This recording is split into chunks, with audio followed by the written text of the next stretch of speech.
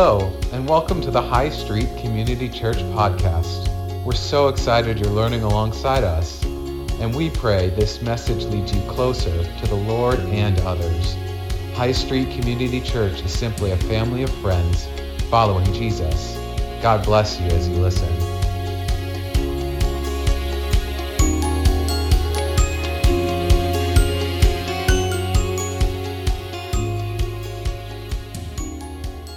Good morning, everyone. What a nice morning we've had together. My name's Dave, if you're not familiar with me yet. I'm excited to actually get to preach a Christmas sermon. I haven't gotten to do that here yet, and so let's just take a moment and continue in worship and turn our hearts to the Lord in prayer. Lord, we thank you for already being here this morning. No matter what we've been going through in our thoughts and our minds, we know you're present with us, that your favor is on us, and that you've prepared this time for us to enter in more deeply into who you are and to invite us into what you have for us this season. We just open our hearts to the joys that we've already been experiencing, whether it be in worship, in the people around us, in what's going on this holiday season. And we also want to open up to you the sorrows that have gone on, the things we're carrying in the background, the things we're maybe not even prepared to bring to you yet. And we ask for your tender care, your light to shine, and your presence to lead us more deeply into who we are and who you call us to be in Jesus today. Thank you for being our Father, and thank you for sending Jesus. I pray this in your name. Amen. About a week ago, December 4th actually, it was the anniversary of Carrie's and my engagement. Pretty fun. So 9 years ago we were engaged, and it was actually a long journey to get there. We were friends. We met at Mount Hermon, and then we dated for about a little over a year, and then we broke up for about a year, and then we dated again, and even during that time, we found a home video of us at Mount Hermon. Before we knew each other, we were 5 years old, and we're on the stage as little kids singing about 3 or 4 feet away from each other. So there was a lot of momentum leading towards this. So the day I decided to propose, well, I hadn't decided then, but 2 weeks previous, I had told her that I loved her, and she said it back. And so that was a big deal because we knew that was leading towards this moment. So I gathered all the items, all the words I wanted to say, all of the plans, all the details, and I got my brother and one of my friends, Brendan, to caution tape off the entrance to the Biola Prayer Chapel, which is never closed, so that was a first. And I got Carrie inside, and she's like, "This place is never closed, let's go and explore." And I said to Carrie, the one line that I had memorized was, "Carrie, I want you to be my wife. I think God is calling me to be your husband. Will you marry me?" And she said yes. And then she later said, "Wait, why didn't you get down on one knee? You should do that." Which is true. And so I did it twice. So what a joy, though. That was like the best joy ever, that Carrie would say yes to me, that we were getting married. It had been a long journey, and it was like a finally, we walked around the park nearby afterwards and just talked about all the things we were dreaming of. And went to bed that night and woke up the next day, and I was like, my emotional heartbeat was like gone. Yeah, I was just like, I woke up numb, really is what the feeling was. I was like overwhelmed, really exhausted, and fear started to creep in. And I was like, what did I do? Like, I don't even understand. I mean, I asked her to marry me. What's this going to be like? You know, and I just started going on the cycle. So later I told Carrie about this, and she's like, "This is our engagement. Like, we can't be like this. And so you should call your dad." And so I called my dad, and I was like, "Dad, I don't know what's going on. You know, I don't know what to feel." And he's like, "Dave, you do this every time you make a big decision. You know, you ramp up to it, and then you drop off the edge." And he's like, "You've gone through a lot." And so what was really helpful for me was my dad, that conversation with my dad, and I realized in that moment that we have, like, my biggest joy was having Carrie say yes, but it also included like sorrow and fear at the same time that next day. And it wasn't like the last time that would happen, even in our engagement. We cried a bunch during our engagement, which I don't know if that's normal for everyone, but we did because we were saying goodbye to our childhood and also like embracing what it means to like be a couple and be adults. And so today we're talking about that adventure. If you notice, the title of the sermon is The Adventure of Joy. Advent, you see the play on words there? Yes. And on this adventure, sorrow and joy often exist in tension with each other. We have sorrows and joys offset each other. I've even talked with people sometimes, and they're like, oh, a joy happened. A sorrow must be around the corner. You know, it's like almost predictable. And in the Bible, there's a psalm that I liked, Psalm 126:6, and it says, he who goes out weeping, bearing the seed for sowing, shall come home with shouts of joy, bringing his sheaves with him. So it's kind of a farming metaphor for the seeds of our tears watering the ground and that bringing the fruit of wheat and joy later. And the Bible's full of these metaphors all over the place. If you find joy, sorrow's tied into it. Like if you think of Jesus, yeah, Psalms all over the place, right? And Jesus, the author of Hebrews says that for the joy set before him, he endured the cross, right? So joy and sorrow together. And so I kind of noticed three types of joy in the Bible. The first one is spontaneous joy. So this is like, like Christmas morning for a kid. It's like childlike bliss, utter contentment, wonder, naive hope. It's great. That's a great feeling. And then another one I noticed was purposeful joy. So this is like joy experienced in the middle of pain, joy experienced in the middle of trials and suffering. And that joy comes as we receive strength from God. So in the middle of that pain and sorrow, we're receiving strength from God, we're turning to Him, and there's a purposefulness to the joy that we're experiencing. And it's in the middle of that sorrow cloud. And then the third one I noticed is full joy, and it's distinct from spontaneous joy, even though they can kind of be expressed similarly. I see this a lot with Jesus. Jesus seems to bring full joy often wherever He goes. And I describe this as the joy of a world or an issue made right. So it's an issue that's suddenly healed, restored inside of God's kingdom. So Jesus says, even uses this word, he says in John 16:24, ask and you will receive that your joy may be made full. So he's speaking to people who are in the middle of sorrows. He even said that the night before he goes to the cross or is betrayed to go to the cross. And he's saying, ask you receive, so your joy may be made full. A full joy. Can you imagine what that would look like to live in full joy? So there's this tension, and really for us, spontaneous joy isn't something we can really control. It's something that comes at the nice times, and that's great. But there's a tension in our Christian life between purposeful joy, where we enter into it intentionally, and the full joy. So purposeful joy amidst the sorrow, and full joy when sorrow is gone. And we're relieved from that, and we've received whatever gift or provision or protection we need. And the surprising key factor between these two, the joy is in both of them, but sorrow is also a key factor between purposeful joy and full joy. So how we deal with our sorrow directly affects our joy. So consider how you deal with sorrow and how that might be affecting your joy. So if like spontaneous joy is our goal, which I think for a long time I thought in the Bible, rejoice always, so I'd be spontaneously joyful. But we look around us and spontaneous joy is kind of in short supply. Like once you get past the age of 4 or 5, it's not as easy to enter into spontaneous joy. But if purposeful joy is our goal, like if purposeful joy is the goal of what Scripture's calling us to, then joy can be mined out of almost every situation. That means there's like a lot of potential joy around, even in like the worst of the worst things. So, and the one other thing I want to say about purposeful joy actually prepares us.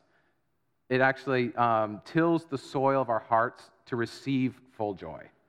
So it's often the process of receiving full joy, which is a little bit of what Danny talked about last week on the 2 paths to hope. The long path with all those, if you recall that. So I would like to show you guys a quick clip of a movie that kind of brings this to life. Raise your hand if you've seen Inside Out. Okay, a few of you. The younger generation looks like. Okay, I'll give you a quick rundown. Inside Out is about the main character. She's a young girl. Her name is Riley.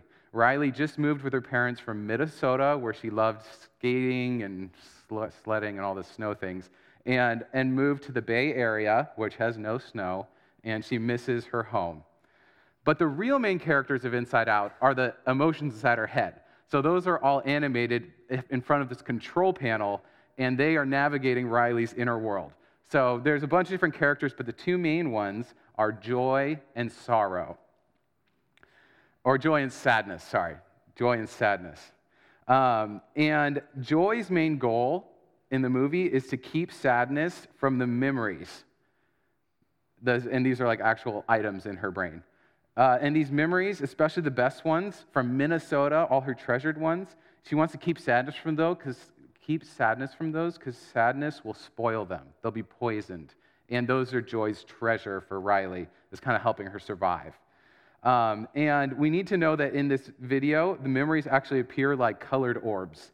And each orb corresponds with one of the emotions' colors. So joy is gold, sadness is blue. And we're going to watch two clips. We're going to watch the beginning when joy and sadness are introduced. And we'll watch the second clip right after, which shows when Riley is running away from her parents to go back to Minnesota because her emotional life inside is shutting down. And these characters inside her brain are in a panic. Well, actually, they've gone past panic. They are in despair. They have given up knowing how to help Riley get through this, and they're watching the chaos from the helm inside Riley's brain. So let's watch this clip from Inside Out, and we'll keep talking. First day of school, very, very exciting. I was up late last night figuring out a new plan. Here it is, fear. I need a list of all the possible negative outcomes on the first day at a new school. Way ahead of you there. Does anyone know how to spell meteor? Disgust. Make sure Riley stands out today, but also blends in. When I'm through, Riley will look so good, the other kids will look at their own outfits and barf. Joy. Yes, Joy? You'll be in charge of the console, keeping Riley happy all day long. And may I add, I love your dress. It's adorable. Oh, this old thing? Thank you so much. I love the way it twirls. Train of thought, right on schedule.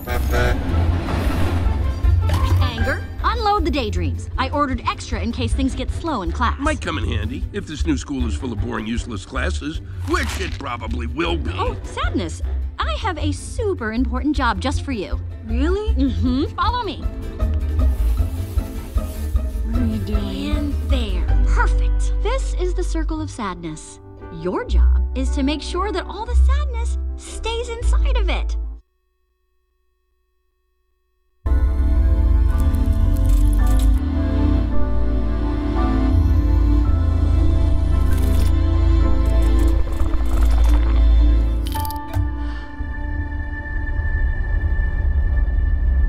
Wait, stop! I want to get off!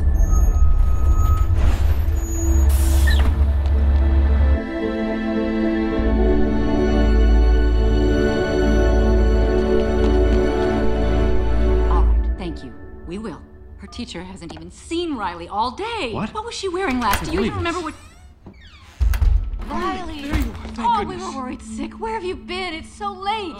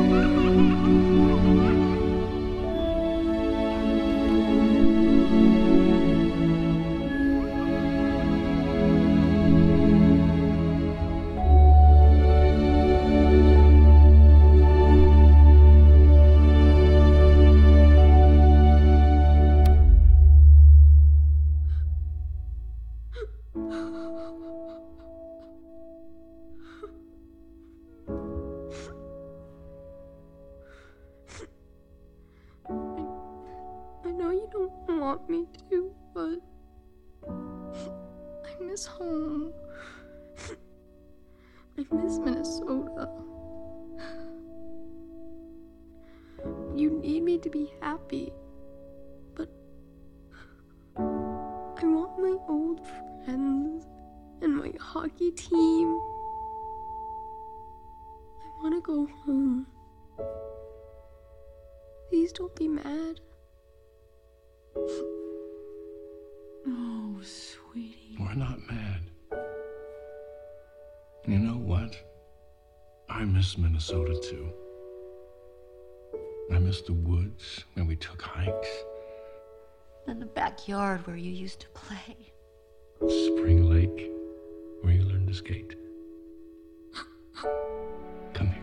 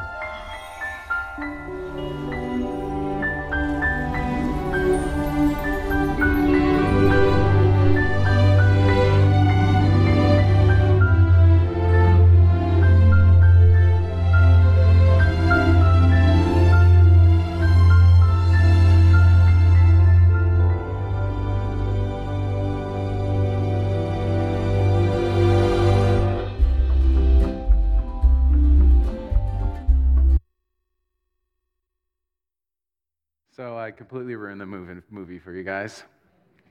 But if you can see there's purposeful joy going on, where Riley has a sudden moment of sadness, runs home to her parents, and says what she thinks she can never say is, I can't make you happy anymore, or, I can't be happy. And then suddenly they hug, and there's purposeful joy in the hug. And suddenly, I love that they show sadness, the character, and joy, the character, putting both their hands together on the helm.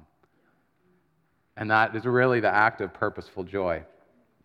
I think it shows it beautifully. It makes me cry. I'm sure it makes some of you cry. And this is really, really present, I think, during our Christmas season. Joy and sorrow actually arrive together. And if we do it well inside of our hearts, joy and sorrow can actually work together really well. I think it's actually a great picture of joy, to have joy and sorrow together. And it actually, we watched with Riley, it actually healed her heart.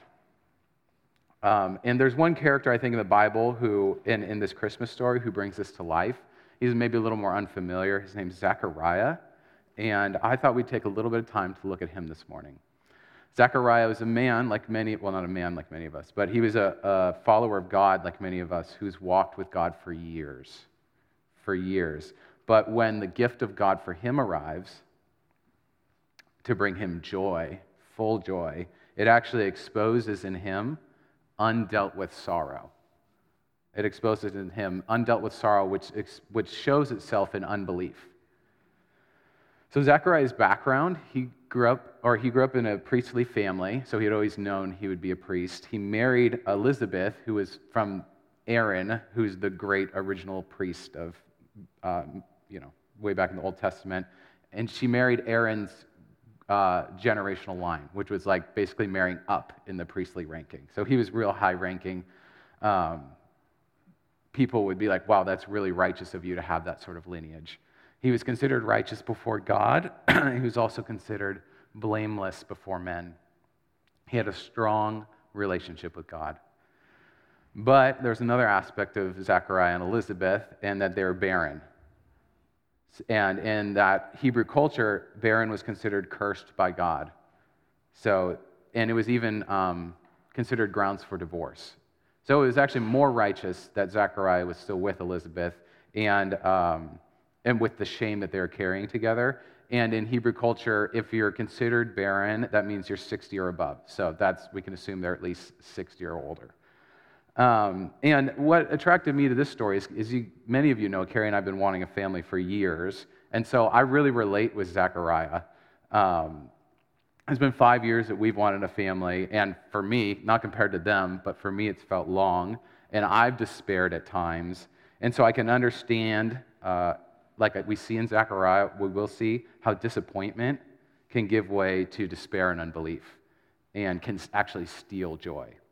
So I'm going to read Luke 1, 8 through 13, and you guys will just be introduced to what's going on in Zechariah's life. So now while he, Zechariah, was serving as priest before God, when his division was on duty, according to the custom of the priesthood, he was chosen by lot to enter the temple of the Lord and burn incense. And the whole multitude of the people were praying outside at the hour of incense. And there appeared to him an angel of the Lord, standing on the right side of the altar of incense. And Zechariah was troubled when he saw him, and fear fell upon him. But the angel said, I'm going to pause there because I want us to actually jump into what this would have been like for Zechariah. So would you imagine with me, and track with me if you can, use the images in your brain, and we're going to try and picture what this meant for a Hebrew to be in Zechariah's shoes. So the temple that Zechariah is working in, there was like the outer area. Then there was this place called the holy place, which was where these special furniture items were that they served God day in and day out with. And then there was the Holy of Holies, which was behind a veil where no one went but the high priest one time per year. And so when Zechariah would come to the temple, he only served 2 weeks every year. So that's not that often. Otherwise, he was serving in his town back at home. And the priest would cast 4 lots, and each lot was for a different role. One of them was for the altar of incense, and the altar of incense was like the treasured role. That was the honored role. Like if your die was cast or whatever, and it came up as you, everyone's like, oh, dang, like Zechariah got it. And I read in one commentary that there were at least 20,000, or there were as much as 20,000 priests at this time. So if you can imagine, there were a lot of priests who could potentially take these roles, and this role would never happen to the same priest twice in his lifetime to enter like this sacred spot. So it was like a hugely honored role and rare to get your name pulled. So already this is like, wow, I got chosen. And so when he walks in from the courts to the altar, or to the holy place, there's a few furniture items, but the tallest one would have been the altar of incense. And he would go in and he would pour incense right after they lit the sacrifice outside. So they would light an animal sacrifice, which would represent cleansing the sins. And right as the sins were cleansed, symbolically, then they would pour perfume on the altar of incense, which would symbolize worship and prayer and intercession. So this altar was located closest to the Holy of Holies. It was an act of worship and honor, and that smoke and fragrance they would picture it rising up to God, and they would speak prayers as they did that. Right in front of the altar of incense is the veil. Now the veil was really thick. It was thick as a man's hand, and it was 30 feet high. So you can imagine that's really high. So if you're looking up the veil, it's like way looming over you. And then they had large depictions of cherubim, so angels, woven into this veil. And it was thick enough so that if a man fell, he wouldn't fall through and die in the presence of God inside the Holy of Holies. So you can imagine there's a timidity about this. And as you may know, the Holy of Holies behind the veil was where God's presence dwelt. It was the Ark of the Covenant was there, full of blessing and power. And then on the Ark of the Covenant was what was called the mercy seat, which was where the manifest presence of God sat. So this is what Zechariah is walking into. And this was the closest Zechariah would ever be to God's Spirit, at least he thinks. So Zechariah is standing there, and he goes and he pours this perfume on the coals, and as that smoke and fragrance arises, it starts to fill the room with this scent. It was a one mix that was made only for God. No one else could use this mix of spices. And so I want us to consider really quickly, besides the high priest who would enter one time per year, what do you think the one thing in that room that could reach into the Holy of Holies was? I heard someone say it. The smoke. The smoke and the fragrance was the one thing that could enter into God's presence. So that act of worship and that act of intercession was the one thing that could go through the veil and be met and be received into the Holy of Holies presence. So Zechariah was walking into the altar with that on his heart, as well as probably this feeling of excitement, like this might be the only time in his life. And then he's also probably feeling a little bit of fear. This is God we're dealing with. If I trip and fall through that veil, I'm going to die.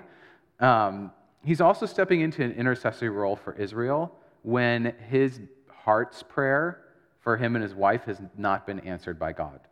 And theologians think that he would have despaired of praying for this answer long ago. So he probably wasn't still praying for a child when he came to this intercessory role. So the disappointment in his relationship with God was there while he was still kind of fulfilling this duty for God. So there's tension. There was also the promises that Israel had been given in the laws of God. So there was two of them that he would have probably memorized. One would have been, there will be no male or female barren among you. And then another one was, there will be no one miscarrying or barren in your land. This is in Exodus and Deuteronomy. So these are books they had memorized. He would have prayed these probably between him and Elizabeth. So he's aware that God's promised these things and never fulfilled them for him. So the tension is thick, and he's within feet of the one who could change everything for him. And now he's interceding in worship with sorrow or sadness in his heart. So I want to continue reading this section, and let's be aware of all that's coming into this for Zechariah. So the whole multitude of people were praying outside at the altar of incense, at the hour of incense, and there appeared to Zechariah an angel of the Lord standing on the right side of the altar. And Zechariah was troubled when he saw him, and fear fell upon him.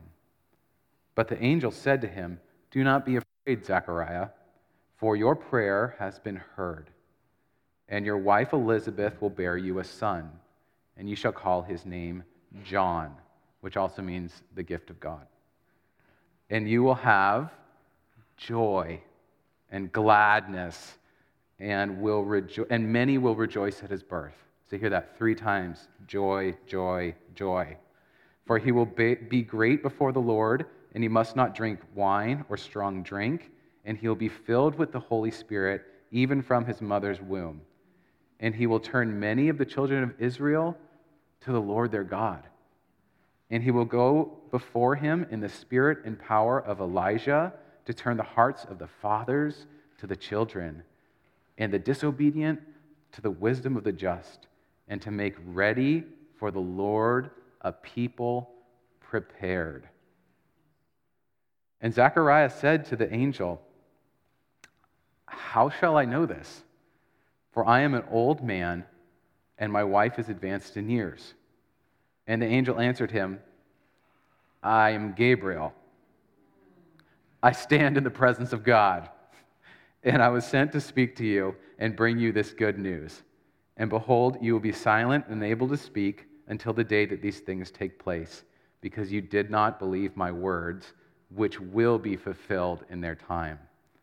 I love the angel's response. Carrie and I were talking about that last night, and Danny and I were talking about that this week. It's just so matter of fact. I don't know what it would be like for an angel to say this to you, and you'd be like, "Wait, how would that work?" And an angel just goes like, "Here's my name. I live with God. Like, I stand in the presence of God. My name is Gabriel." Those are the only facts he gave.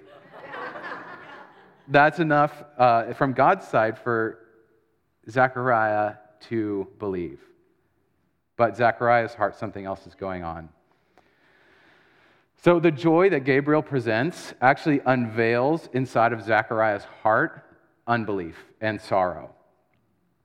This isn't about condemnation. I think a lot of people read Zechariah and go like, oh, he didn't believe God, he didn't have faith. But this is actually about God still blessing Zechariah. He didn't let go of Zechariah's blessing, but now it's about Zechariah's heart. That's what God's intent on here. God is purposed to bless Zechariah, but sorrow and unbelief got in the way of Zechariah's full joy. So for us, God wants for us to integrate our sorrows and joys, just like we saw with Riley, putting the hand of joy and the hand of sorrow together in order to make ready a people prepared for the Lord. The angel reminds Zechariah when he talks about his son that this son will make a people prepared, which is what Advent is. Advent is a time of preparation. It's a time where we're expecting Jesus is coming, and we're celebrating that he came in as a baby, but we're also anticipating that he'll come again. And I think I've always heard preparation as kind of like I have to get myself amped up to the right level, so if Jesus peeks in on me and catches me, I seem like I'm joyful enough. I'm in that spontaneous joy mode. But I don't think that's what God was talking about, and he's obviously not doing that with Zechariah. With Zechariah, what he's doing is doing a purposeful joy move. He's turning Zechariah and exposing his heart through the gift of full joy. And then when Zechariah goes like, I don't know how to deal with that. I don't know what to do when you say, I'm going to give you the gift that you've been praying for years. There's something that seems wrong about that to us when we think logically through Scripture. But when we think about the human emotions, it's very right to feel uncomfortable when the thing that you've always wanted comes into your life. It's like when I asked Carrie to marry me, and then the next day I was like, what is going on? I don't even know. And that was exposing for me. So that is part of this preparation work that God's doing this Christmas. That's a part of the preparation work that God's doing with us all year. John's role, this gift of God that he was receiving, his literal role for Israel was to expose their hearts, was to call them to repentance and do this work of preparation. Why? To make the way for Jesus, so they could receive the full joy that Jesus would bring, right? And it's because of John's work that obviously Jesus' ministry is like flourishes.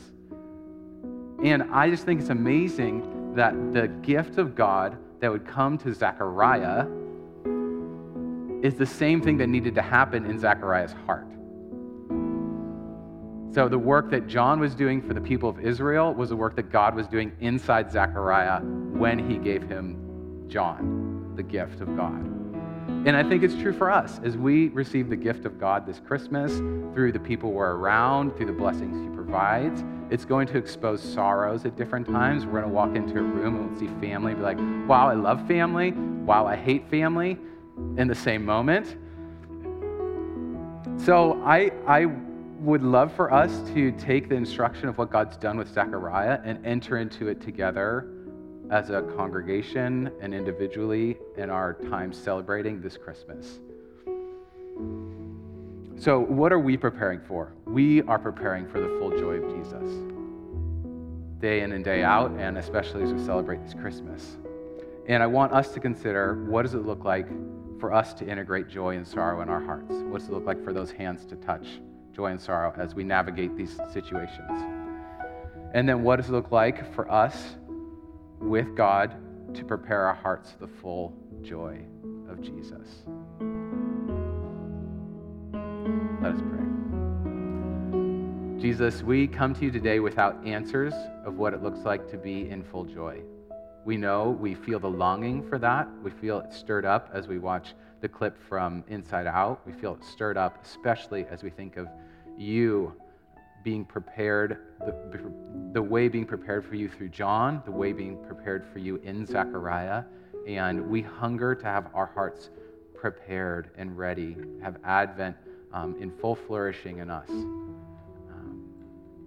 So we do want your help this morning, and we ask that as we come without the full picture of this, that you would give us the grace of your presence, that our prayers would be offered to you afresh again, that they would go through the veil of space and time and touch your heart, that discouragement and fear and sorrow would be lifted from us as we do that, and that you would help us as we integrate these things to be ready for you, to be prepared for you, to anticipate you and to see you. We love that you're here this morning. Would we continue to enjoy you as we worship together? In your name we pray. Amen.